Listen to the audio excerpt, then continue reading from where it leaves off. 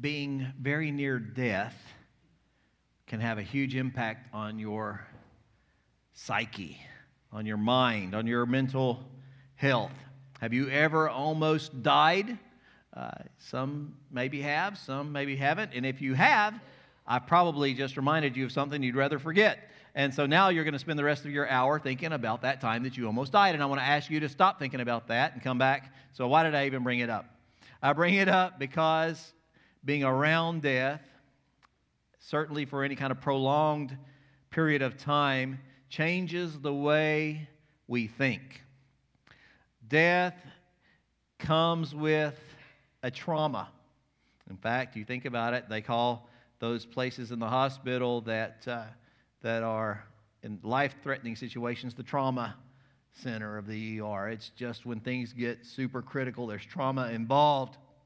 Last Sunday, we started chapter 11, the Gospel of John, and that's where we need to return today, if you will. And as we turn, I want you to think about and empathize as we bridge last week's sermon to this week's sermon in these verses. Empathize with the disciples, the Lord's disciples, His apostles, who have been under the sustained threat of death for an extended period of time. Think about living the way they were living. Think about how that might have been for them. In chapter 10, if we just go back one chapter, we see that Jesus was a hair's whisker away from being seized and stoned in that final part of the chapter. In chapter 8, verse 59, it says that they picked up stones to stone him. In chapter 7, it says that there were rioters in the crowd that wanted to seize him, and the temple guards were sent out to arrest him. So understand that Jesus is a fugitive, a renegade escapee from their attempts to arrest him. There is an all-points bulletin out on Jesus, and the disciples are with him. And you know that living under this hypervigilance for that much time would really wear you down and get you super alert. They've taken refuge in an area 20 miles away from Judea on the eastern side of the Jordan River. And there they are sheltered by some friendly people, good people. People that were part of John the Baptist's gatherings at the time, those gatherings that were hundreds of thousands strong. They are taking shelter inside the safe place of these people who are accommodating them, sheltering them. John the Baptist people, which makes me smile because I think, Baptists! But we can't really trace our lineage to them, so don't take that too far. But it does make me think, I would like to have been those people who sheltered Jesus because He sure has sheltered me. When Jesus said to them, Lazarus is sick, let us go back to Judea, it's hard to blame them for having a traumatic stress response, a post-traumatic stress response. Distress after having lived under that situation for so long. Now they're going back. And so understanding that the distress and the emotional upset that comes with going back into that high stress environment and atmosphere, for Thomas to say, let us go also that we might die with him, is a statement that he's prepared to be martyred.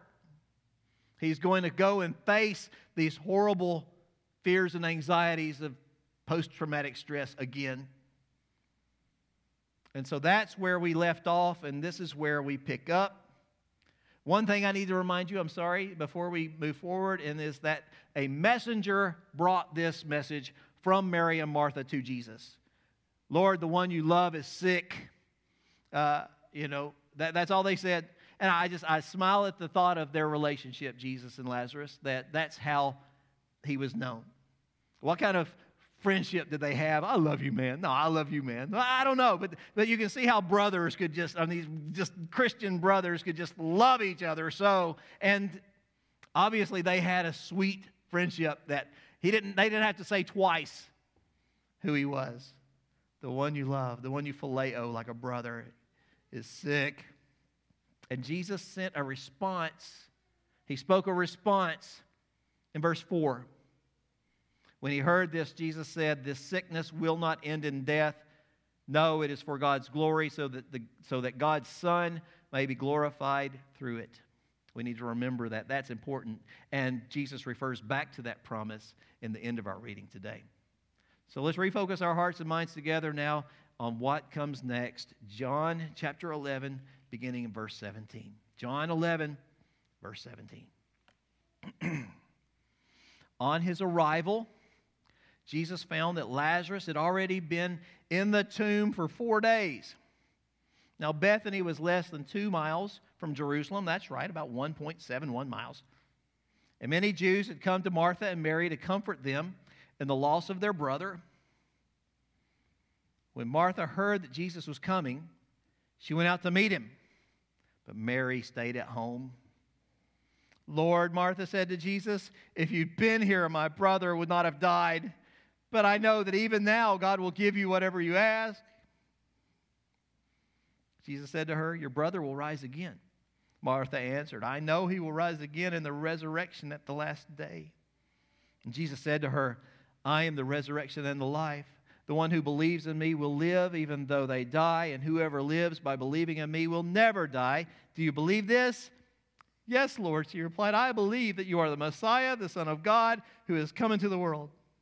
After she had said this, she went back and called her sister Mary aside. "The teacher is here," she said, "and is asking for you." When Mary heard this, she got up quickly and went to him. Now Jesus had not yet entered the village, but was still at the place where Martha had met him. When the Jews who had been with Mary in the house comforting her noticed how quickly she got up and went out, they followed her, supposing she was going to the tomb to mourn there. When Mary reached the place where Jesus was and saw him, she fell at his feet and said, "Lord, if you'd been here, my brother would not have died." When Jesus saw her weeping and the Jews who had come along with her also weeping, he was deeply moved in spirit and troubled. "Where have you laid him?" he asked. "Come and see, Lord," they replied. Jesus wept.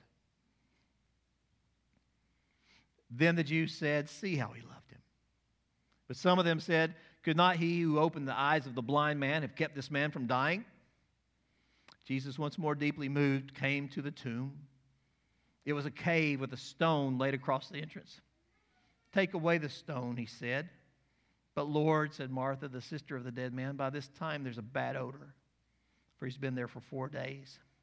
Then Jesus said, "Did I not tell you that if you believe, you will see the glory of God?" Let's pray. Lord, we need this word. There are people in this hearing, God. There's people in this broadcast. There's people very likely in this room who have not yet surrendered their hearts to you. You have called us by name to come through the gate and become a part of your family, a part of your flock. We're amazed at that. Thank you. And God, we pray that today even more people will hear you call their name and they'll come and enter in through the gate that is you and become a part of your flock. God, we have Marys and Marthas here today, disciples who need strengthening, need supporting, need encouraging.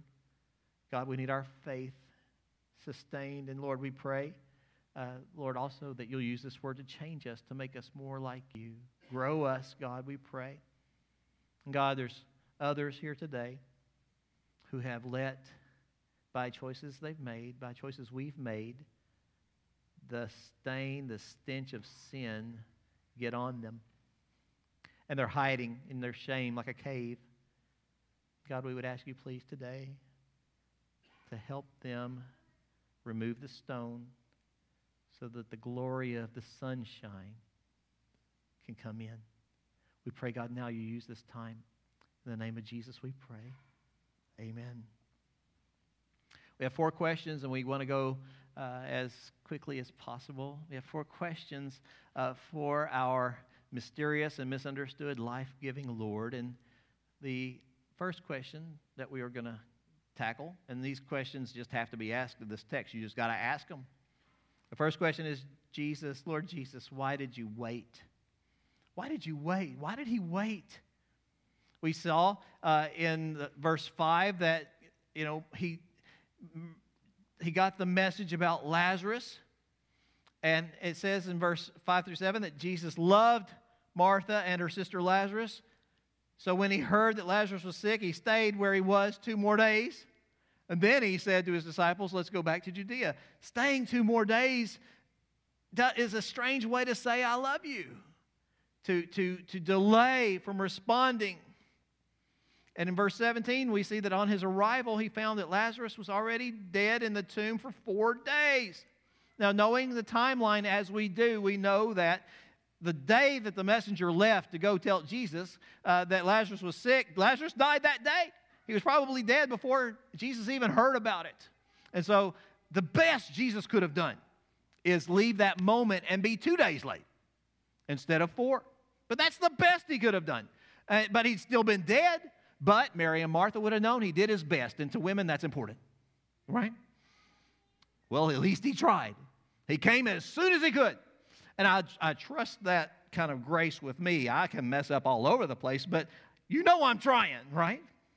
And that's something that Jesus could have done. He could have taken off and been 2 days late instead of 4, but he waited. Why did he wait?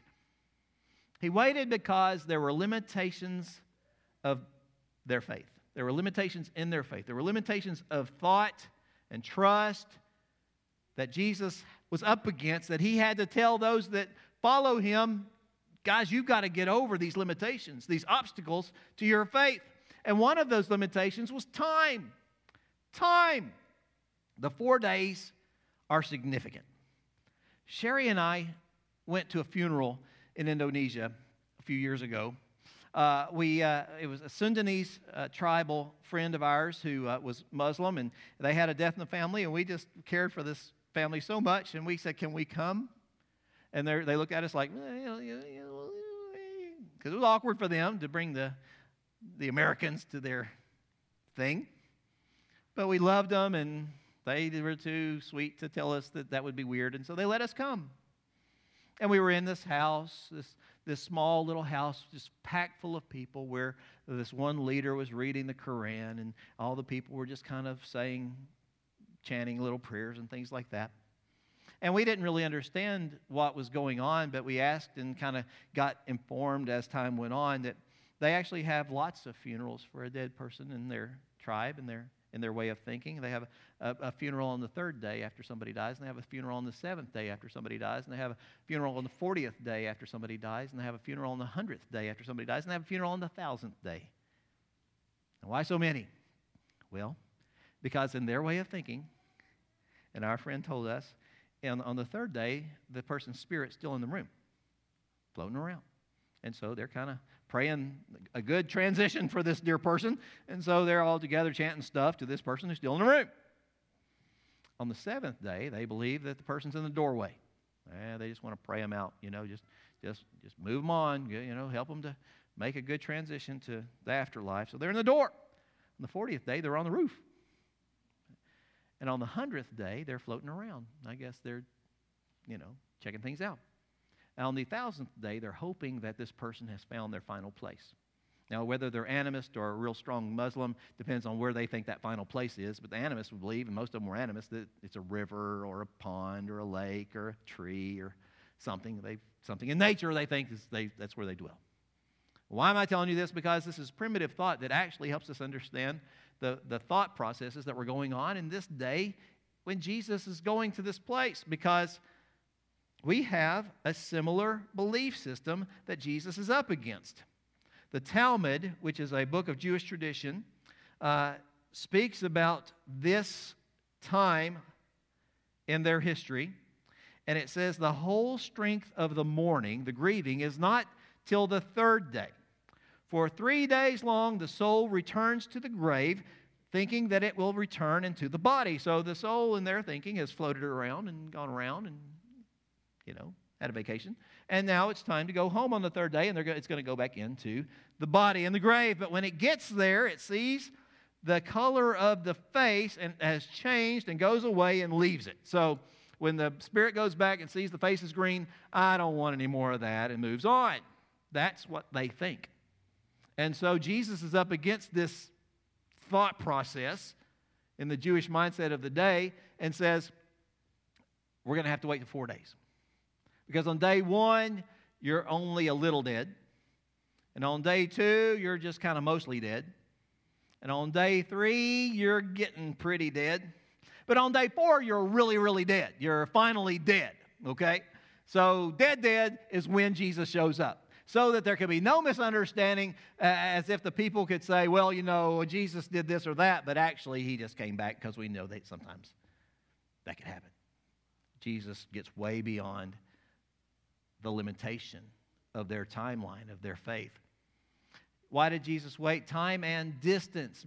Both sisters said, Lord, if you'd been here, my brother would not have died. Martha says it in verse 21, and Mary says it in verse 32. And both sisters say the same thing. I don't know if you noticed that, but it's the same thing. They've been talking about it. As they sit around and grieve and mourn, they're talking about this. This has become the chorus of their thoughts together. Oh, if he'd have just been here. The distance is what killed him. But there's a difference. There's the same but different. Martha, and they have different personalities, and we all have different personalities, and God loves us all. I'm sorry, I've been a little tough on Martha today, and if you like to associate yourself with Martha, please forgive me. You know, you can take me aside later and tell me how wrong I've been. But Martha emphasizes something here. This is the literal translation of the order of the words as they appear in the Greek. Martha said, Lord, if you had been here, not would have died the brother of me. Her emphasis is the final word, me. Okay, that's Martha. I have a huge loss. It's your fault. You weren't here. Mary says, literally, Lord, if you had been here, not of me would have died the brother. So her emphasis is more on Lazarus.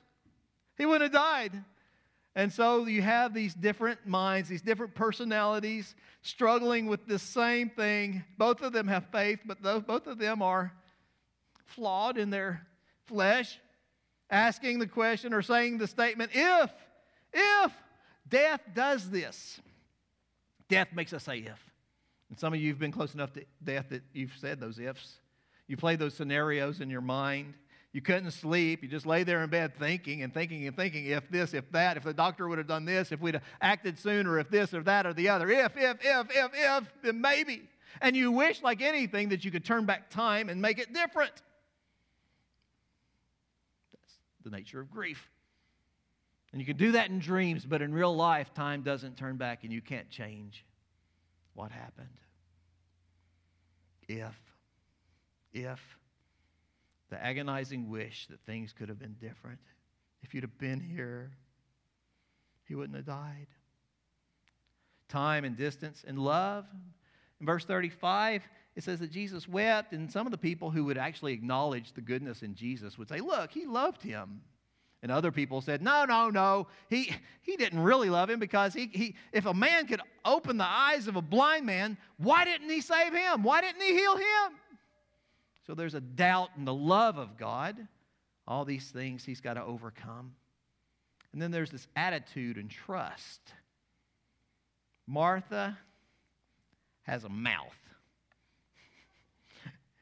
Mary has a heart. Man, when Jesus came there in verse 17 and Martha met him on the road, I bet Jesus wanted to turn around and go back on the other side of Jordan River. If you would have been here, Martha was temperamental. Remember when we first met her in Luke chapter 10? Will you tell my sister to get in here and help me cook? They're different people. And again, some of you probably identify more with Martha than Mary, and that's okay. God loves everybody. And guys, if you're married to a Mary and not a Martha, then you know Mary doesn't even know where the kitchen is. It takes all kinds of people. Mary was emotional. Martha was temperamental. Martha was vocal, and Mary was tearful. They both had the same question: why weren't you here? If you'd been here. And at this point, I got to tell you, we got to hold on to God's word, the word that's been spoken to us. God gave them a promise through a messenger. God gave them a promise. Jesus spoke this word and said, this is not going to end in death, but this is for God's glory, so that the Son of God may be glorified through it. The messenger brought that message back to them. The question, why did he wait? Because he needed to eliminate these limitations of time, distance, love, trust, and personality flaws and failings and attitudes. Second question. Lord Jesus, what did you say? What did you say? Verse 21. Martha said, if you've been here, my brother would not have died, but I know that even now God will give you whatever you ask. And Jesus said to her, your brother will rise again. The promise, come on, think. Martha answered, I know he will rise again in the resurrection at the last day. And Jesus said to her, I am the resurrection and the life. The one who believes in me will live even though they die, and whoever lives by believing in me will never die. The Old Testament theology of afterlife and resurrection was not really well defined. The Sadducees themselves didn't even believe in the resurrection. But it's there in the Old Testament. It doesn't permeate the Old Testament like it does the New Testament. Remember Daniel? We had a little time in Daniel not long ago. Daniel chapter 12, verse 2 said, multitudes who sleep in the dust of the earth will awake. Some to everlasting life, others to shame and everlasting contempt. Those who are wise will shine like the brightness of the heavens, and those who lead many to righteousness like the stars forever and ever. Job.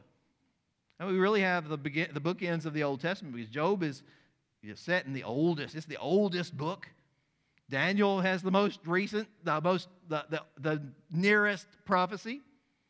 In Job 19:25, Job says, I know that my Redeemer lives, and in the end he will stand on the earth.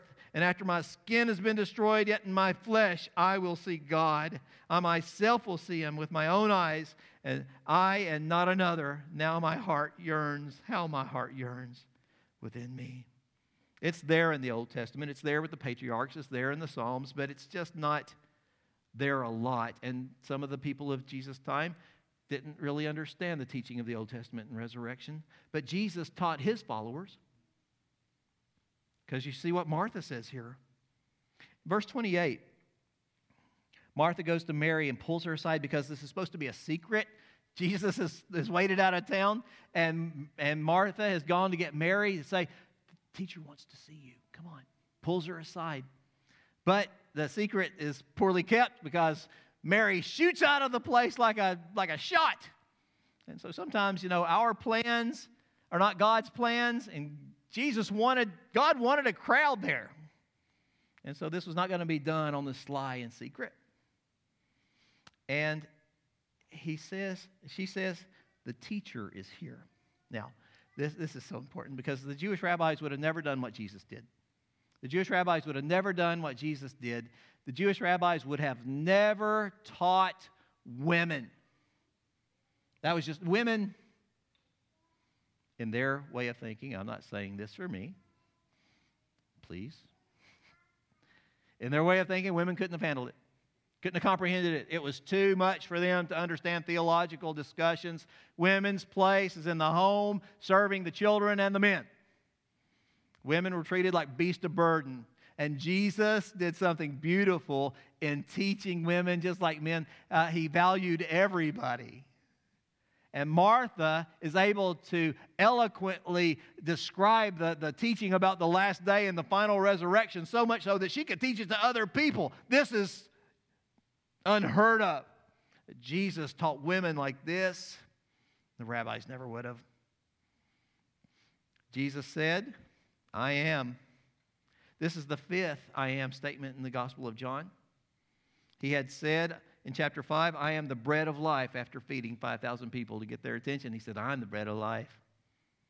In chapter 8, he said, I'm the light of the world. After they celebrated the wandering in the wilderness and the fire that led them at night, he said, I'm the light of the world, follow me.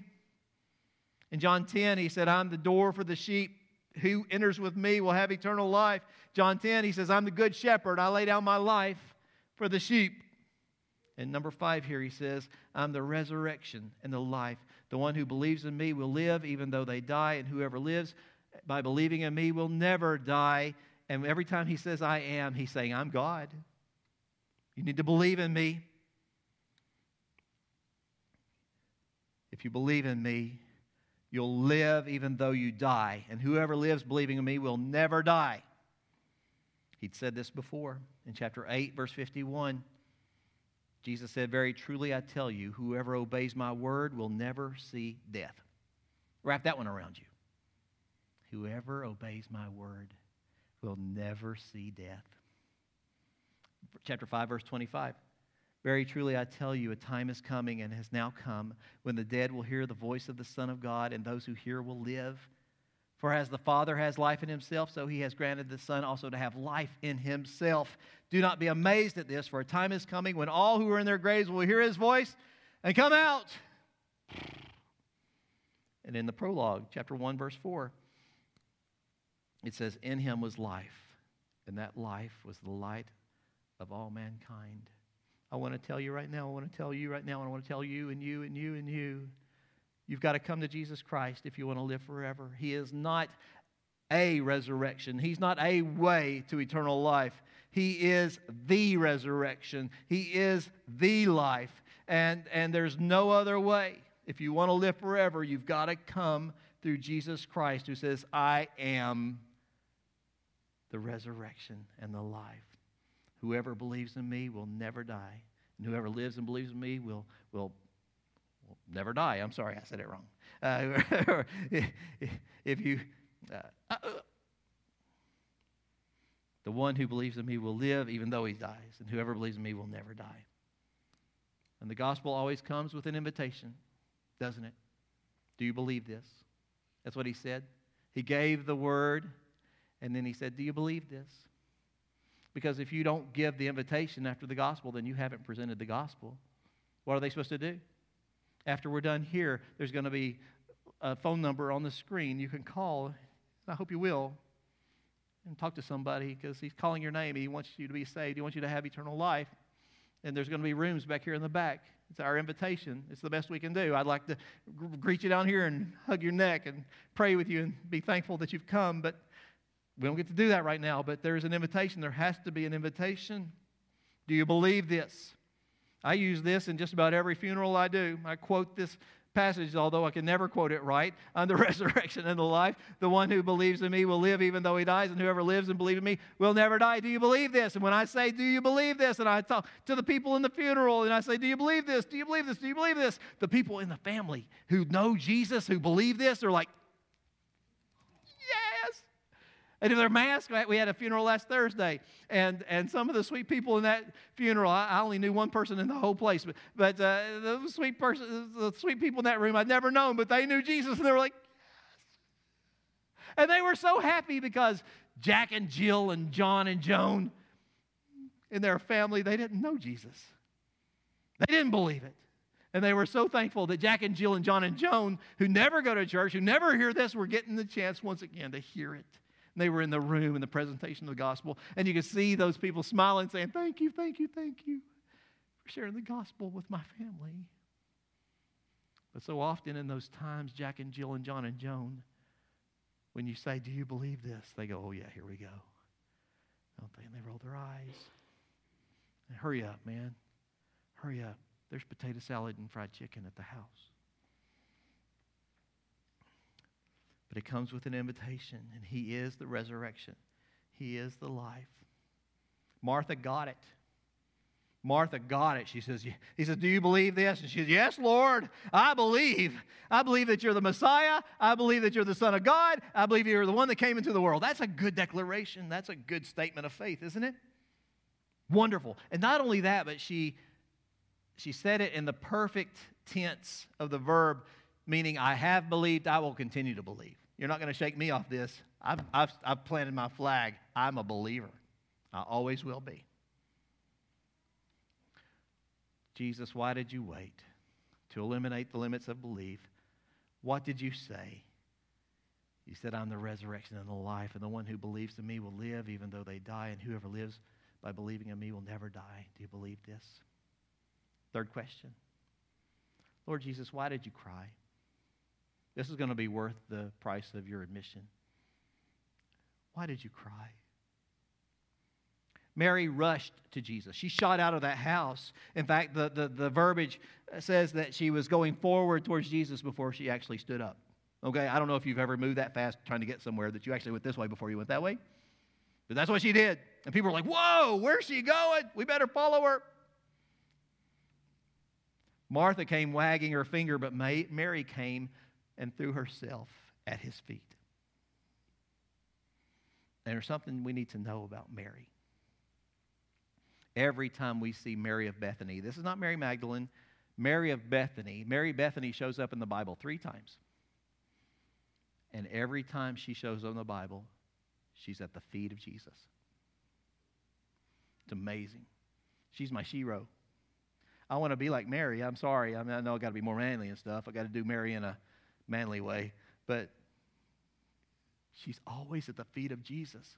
When we meet her in Luke chapter 10, she's at the feet of Jesus learning. And when we see her in the second time she shows up, in John chapter 11, she's at the feet of Jesus pleading. And when we see her again in John chapter 12, she's going to be at the feet of Jesus worshiping. What else should we do but that? And Jesus told Martha, Mary has chosen the better way. Oh, to just stay at the feet of Jesus. Mary rushed to Jesus and she said, oh, if you'd been here. Verse 33. And when Jesus saw her weeping, and the Jews who had come along with her also weeping, he was deeply moved in spirit and troubled. This deeply moved is a word that we need to dig a little deeper in. It's the Greek word embrimaomai, which means snort like a horse. When Jesus saw them wailing and mourning and groaning and weeping, he had an involuntary response in his body. It was like some sort of why? Why? It says that he's troubled. He's troubled. His troubled is the same word that's in John 5:4 when it talks about the pool of Bethesda and the water bubbling up. Something's happening in the heart of Jesus. What is happening to him that he's so deeply troubled that he's got a snorting and this emotion is bubbling up inside of him in trouble, and then he cries. Why did he cry? There's another word that means a lot to me. I'll share with you. And you find it, I found it, the first time I ever found this word was in Philippians 1, verse 8. When Paul says that I long for all of you with the affection of Christ Jesus. The affection there is the Greek word splagnon. Guts, organs, liver, spleen, heart, intestines, guts. And Paul said that the affection of Christ Jesus is an affection that comes from the guts. It wells up. I don't know if you had the experience of having just deep pain, broken heart, loss that hurt you in your guts. Well, that's how he longs for us. That's the affection that he has for us. That's the love. Splagnon. It's the same word that is used of Jesus when it says that he had compassion on them like they were sheep without a shepherd. He cares for us that much. And so when he sees this loss, this hurt, this horrible, horrible pain going on all around him, it affects him. And the trouble in his heart, in his guts, it just bubbles out into the involuntary, I don't know what it sounded like. But it was evidence of his love. You need to think about it. Jesus, why did you cry? Why did you cry?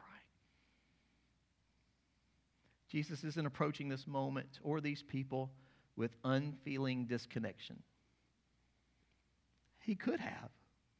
He could have said, I'll buck up, little campers, you big babies. Look what I'm about to do. But he never approached people strutting or arrogant or uncaring or condescending. He was well acquainted with grief, and he mourned with those who mourn, just like he tells us to do in the Word. He loves us. He loves you. And not only was he grieved with them, but he was also angered. There's indignation in this embryonomai because of the ravages of sin and death and what the enemy has done to his sheep. There's a bubbling. There's a force inside of him, a divine resolve of love and life and light. Why did he cry? Because he's about to burst wide open. That's why. Finally, Lord Jesus, what did you do? What did you do? Verse 38. Jesus once more, deeply moved, came to the tomb. It was a cave with a stone laid across the entrance. And these stones, they only go one way. They aren't meant to come off. Take away this stone, he said. But Lord, said Martha, the sister of the dead man, by this time there's a bad odor, for he's been there for 4 days. And Jesus said, did I not tell you that if you believe, you'll see the glory of God? At death, breathing has ceased. The heart has stopped. The blood is no longer circulating. It pools. It pools in the lowest part. If the body's on its back, then the blood just stays there. Without oxygen, an excess of carbon dioxide causes the membranes in all our cells to rupture. The enzymes in those cells begin to eat the cells from the inside out. This produces a foul-smelling mixture of gases, the most prominent being sulfur, which makes the skin discolor. The body bloats. Foam and blood leak from the mouth and nose, and that's the first 4 days. That's what it's like. These people knew what death looked like. They didn't have the sanitary processes that we have now where we pay somebody to pump our loved ones full of formaldehyde and slap lipstick and rouge on them. They didn't have that. They knew what death looked like. They didn't want to see it. And they definitely didn't want to smell it. And it was in their heart to say, Jesus, leave Lazarus alone. Let's just not do this. But Jesus reminded Martha of his promise that this was not going to end in death, but it was going to bring glory to the Son of God. Jesus, what did you do? Verse 41, they took away the stone. Then Jesus looked up and said, Father, I thank you that you've heard me.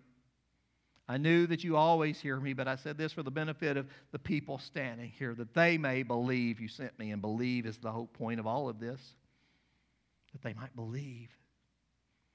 And when he'd said this, Jesus called out in a loud voice, Lazarus, come out!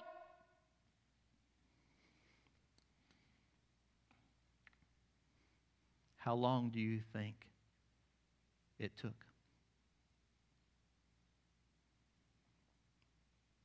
Did they all stand around and go, what's going to happen? Were they looking at each other like, this is a bad scene and I wish I wasn't here?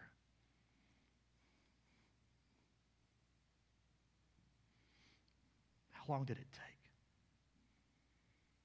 Let me remind you again of chapter 5, verse 25. Jesus said, very truly I tell you, a time is coming and has now come when the dead will hear the voice of the Son of God, and those who hear will live. For as the Father has life in himself, so that he has granted the Son also to have life in himself. Do not be amazed at this, for a time is coming when all who are in their graves will hear his voice and come out. We've read that Jesus calls his own sheep by name. And Jesus has said, my sheep listen to my voice. I know them and they follow me. I give them, they'll never perish. I give them eternal life and no one will snatch them out of my hand. Lazarus!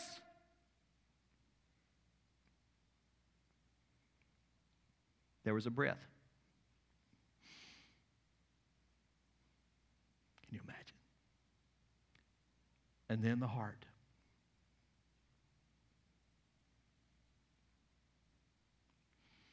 And then pooled, coagulated, foul blood started circulating through that body again. Burst and decomposing cells are regenerated. We don't know where he was. We know to be absent from the body is to be present with the Lord. He was in paradise with the Lord, but he was back. And his eyes opened.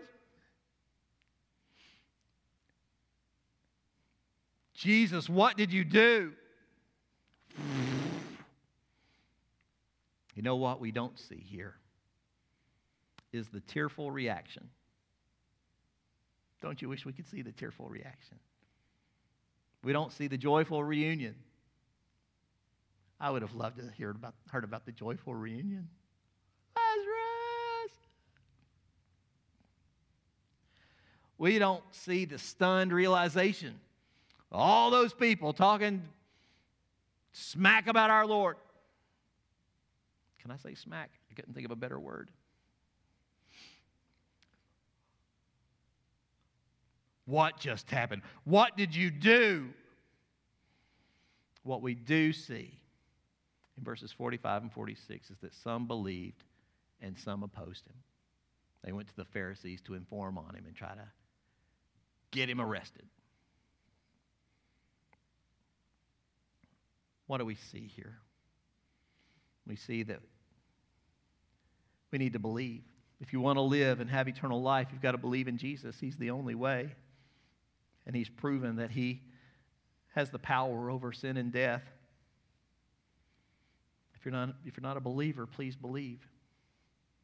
And all you Marys and Marthas, all you disciples of Jesus of different personalities, varied personalities, remember his promises. He has spoken specific promises to each and every one of us. Things that we need to know for the troubles that we're having right now. So don't get overwhelmed. Just focus on the Word of God. Let it be the lamp and light and guide to your life. And keep your eyes on His Word. Some listening today have the stench of sin, decay, and death in their lives because of decisions they've made.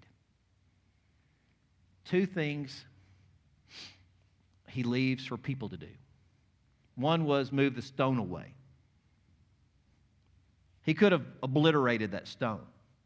He could have made that stone just shatter in a million pieces or sent it out in outer space. But he told them, you guys move the stone. There's parts of this that we personally have to do. And if we have made choices in our life that have bring the stench of shame and decay and we're hiding it in a cave, we've got to move the stone. We've got to move the stone so that the sunshine and His glory can come in.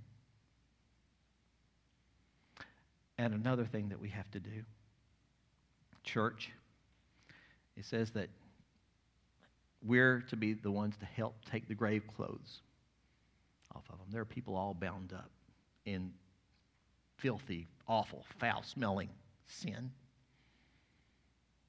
And if Christ brings them to life, church, we got to help them get that foul stench of grave clothes off. Let's pray.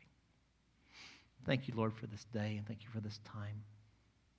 I pray, God, for everyone who's been a part of this today, the first, second, and service, and the second service, and the third service, this one. God, that we'll trust you, we'll believe in you. We will be like Martha, who said, I have believed in you, and I will always believe in you. God, help us to grow in you. And God, we pray that you will eliminate our limitations we place on you, that we might trust you fully. You can do it. We know that you can. Help us, Lord, to remember the promises that you've given us. And Lord, help us to open up the grave, the cave of shame, so that the glory of your sunshine can bring us back. We love you, Lord. Please be with this time of decision, and please be with us as we carry on the rest of this week. God, let your word find its place in our hearts and minds. In the name of Jesus we pray. Amen.